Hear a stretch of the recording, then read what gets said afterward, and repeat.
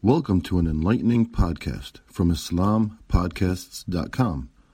We encourage our listeners to please comment and let us know how we can grow in our knowledge to better serve our community. Please remind your family and friends to also visit IslamPodcasts.com for engaging discussions on current events, Islamic guidance, Quran, tafsir, seerah, and much more.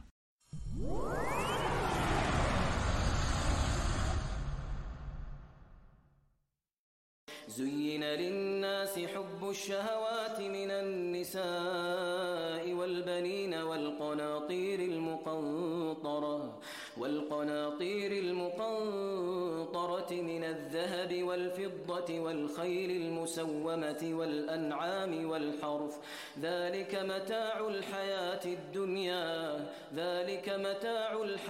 الدنيا والله عنده حسن المآب. Assalamu alaikum wa rahmatullahi wa barakatuh. For day 3 of this blessed month of Ramadan, let's take a look at an ayah from Juz 3, Surah Al-Imran, ayah 14. Inshallah, by learning more about this ayah and applying it to our lives today, we will be able to form healthy new habits which we can continue throughout this month and beyond. And the translation for this first part is, beautified for the people is the love of that which they desire, of women and sons, heaped up sums of gold and silver, fine branded horses, and cattle and tilled land. The first part of the ayah references the many desires and temptations of this world.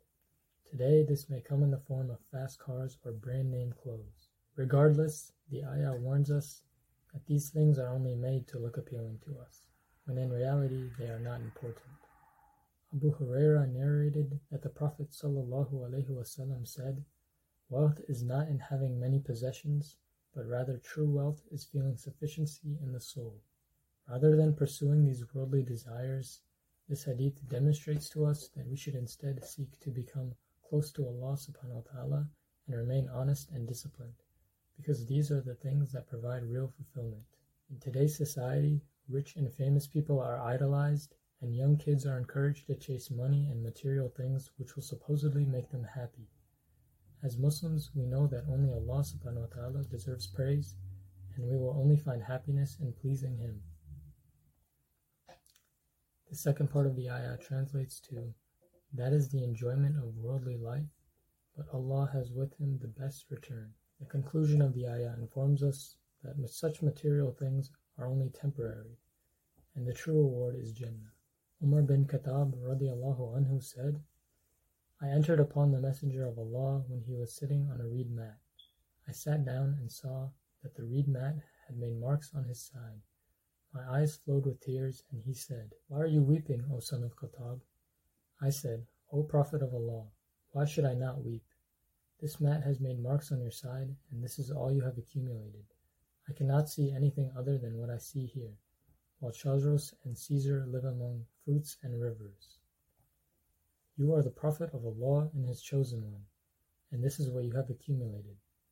He said, O son of Khattab, does it not please you to know that these things are for us in the hereafter and for them in this world?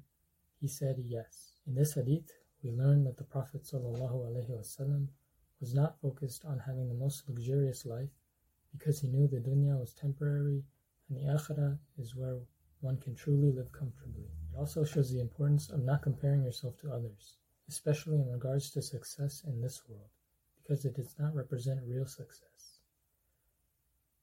Further, we should never diminish the blessings of Allah subhanahu wa ta'ala, including food, shelter, and safety, as not everyone is as fortunate as us. Subhanallah. This ayah is a good reminder of what we should strive for in this world and what we should avoid.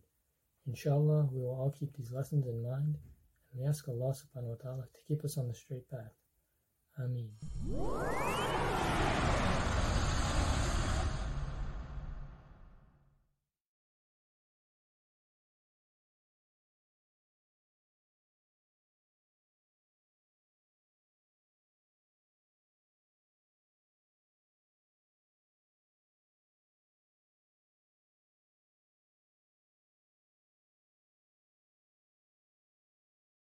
Thank you for listening to this podcast.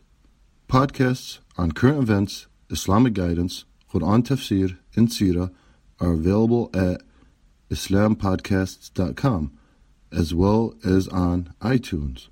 Rate, review, and comment, and let us know how we can grow in our knowledge to better serve our community. Please subscribe, share, and tell a friend about islampodcasts.com.